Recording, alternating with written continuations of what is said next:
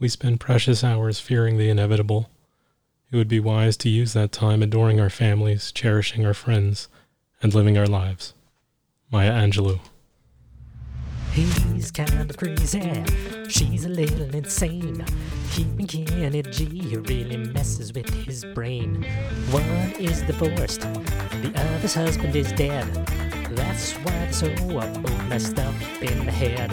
It's a Silver Linings Playcast. Oh yeah.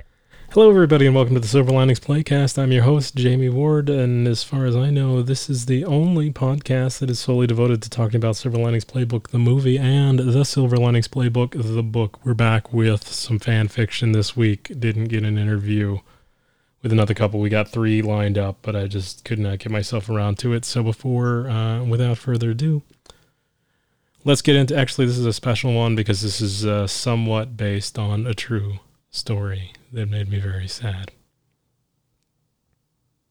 Since the beginning of time, foxes eat the rabbits, who eat the carrots, who drink the water that falls from the sky. Some days the foxes eat their fill, other days there is no rain. And that is the way things have continued since the beginning of time. Bradley was out on his afternoon walk, his 9-year-old legs catapulting his feet from puddle to puddle as he meandered through the Lincoln forest. The sky was overcast. It had rained all week. Bradley loved the rain. It meant that there would be new flowers and animals for him to enjoy over the coming weeks as he took his daily walks. He picked up a fallen branch and dragged it a few paces, carving a small trench as he traversed the dirt path.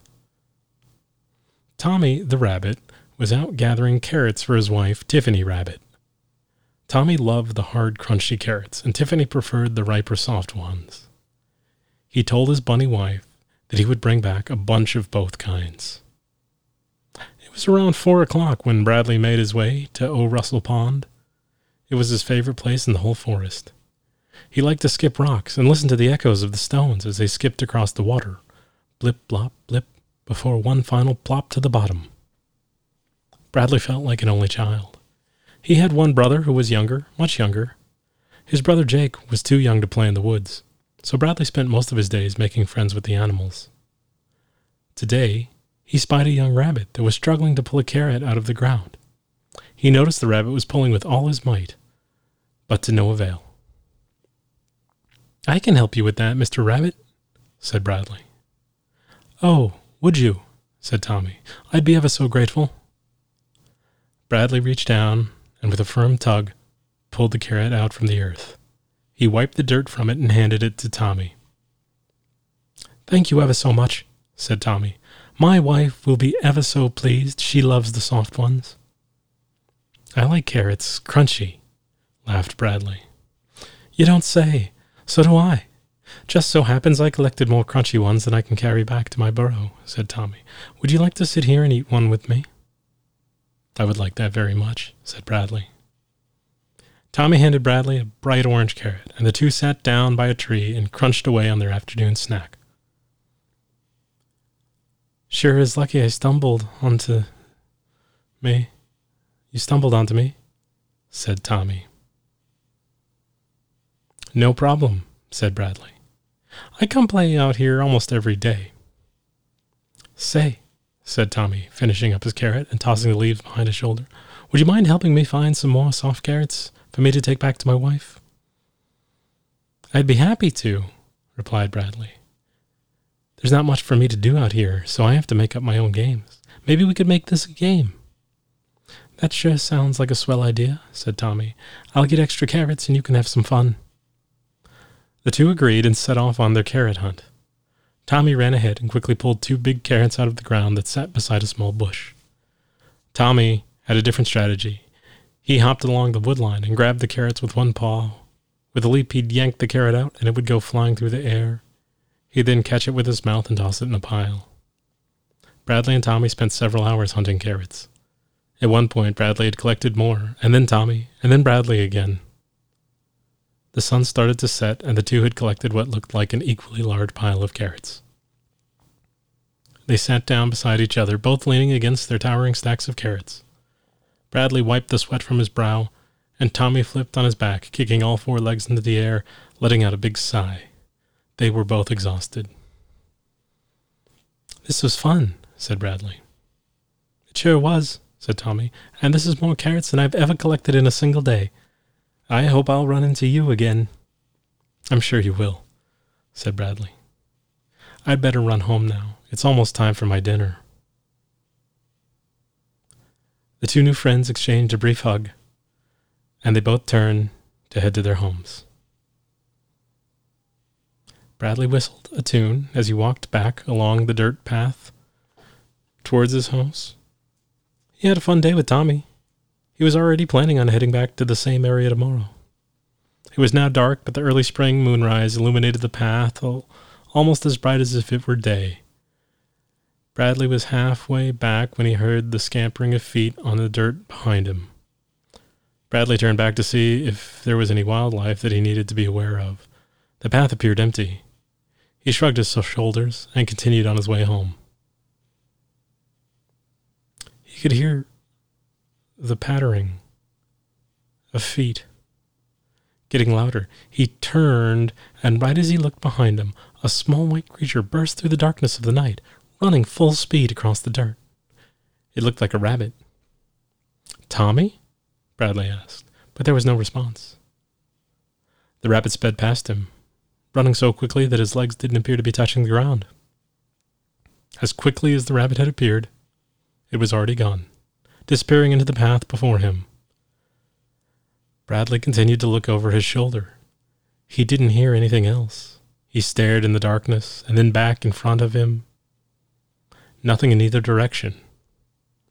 He wondered if it had been Tommy. Why was he running so fast and without all his carrots? And why hadn't he acknowledged his new friend? Bradley started walking again, slower this time. It was only a few minutes later Bradley looked down and noticed the fox pacing in the direction of the rabbit had disappeared. Bradley froze. He'd never seen a real live fox before. The fox was moving in a restrained, deliberate, and consistent pace. Its head was forward, and it was tracking. However, Bradley could tell that it was not moving at its full speed. Bradley's mind raced. Was the fox chasing the rabbit? It had to be. It was moving too gracefully along the same azimuth the rabbit traveled. He wanted to kick the fox, knock it off its path, but he was paralyzed with indecisiveness. Before he could fully process what he had seen, the fox was off into the night, no doubt pursuing the rabbit that may or may not have been Tommy. A wave of guilt washed over Bradley. He could have done something, anything.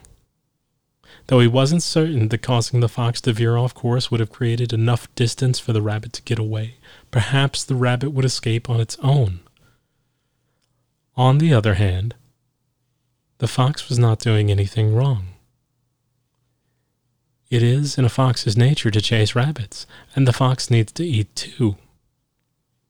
He'd spent all day trying to help Tommy gather food.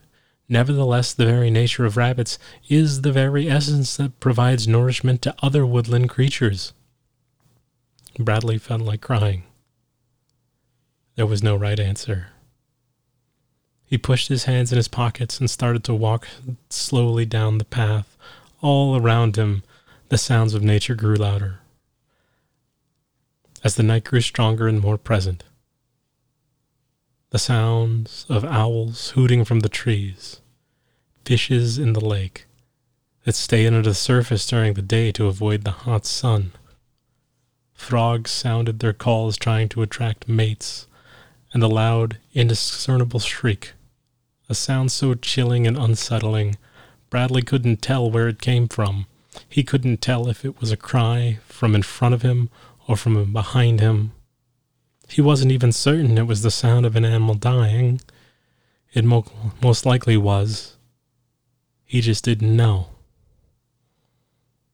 All he knew was that some things he would never know.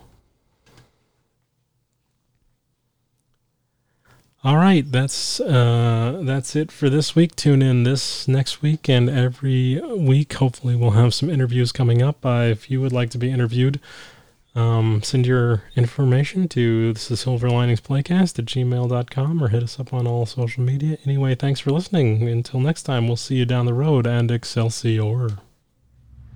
He's kind of crazy, she's a little insane. Keeping Kenny G really messes with his brain. One is divorced, the other's husband is dead. That's why they're so both messed up in the head. It's a Silver Linings Playcast. Oh yeah.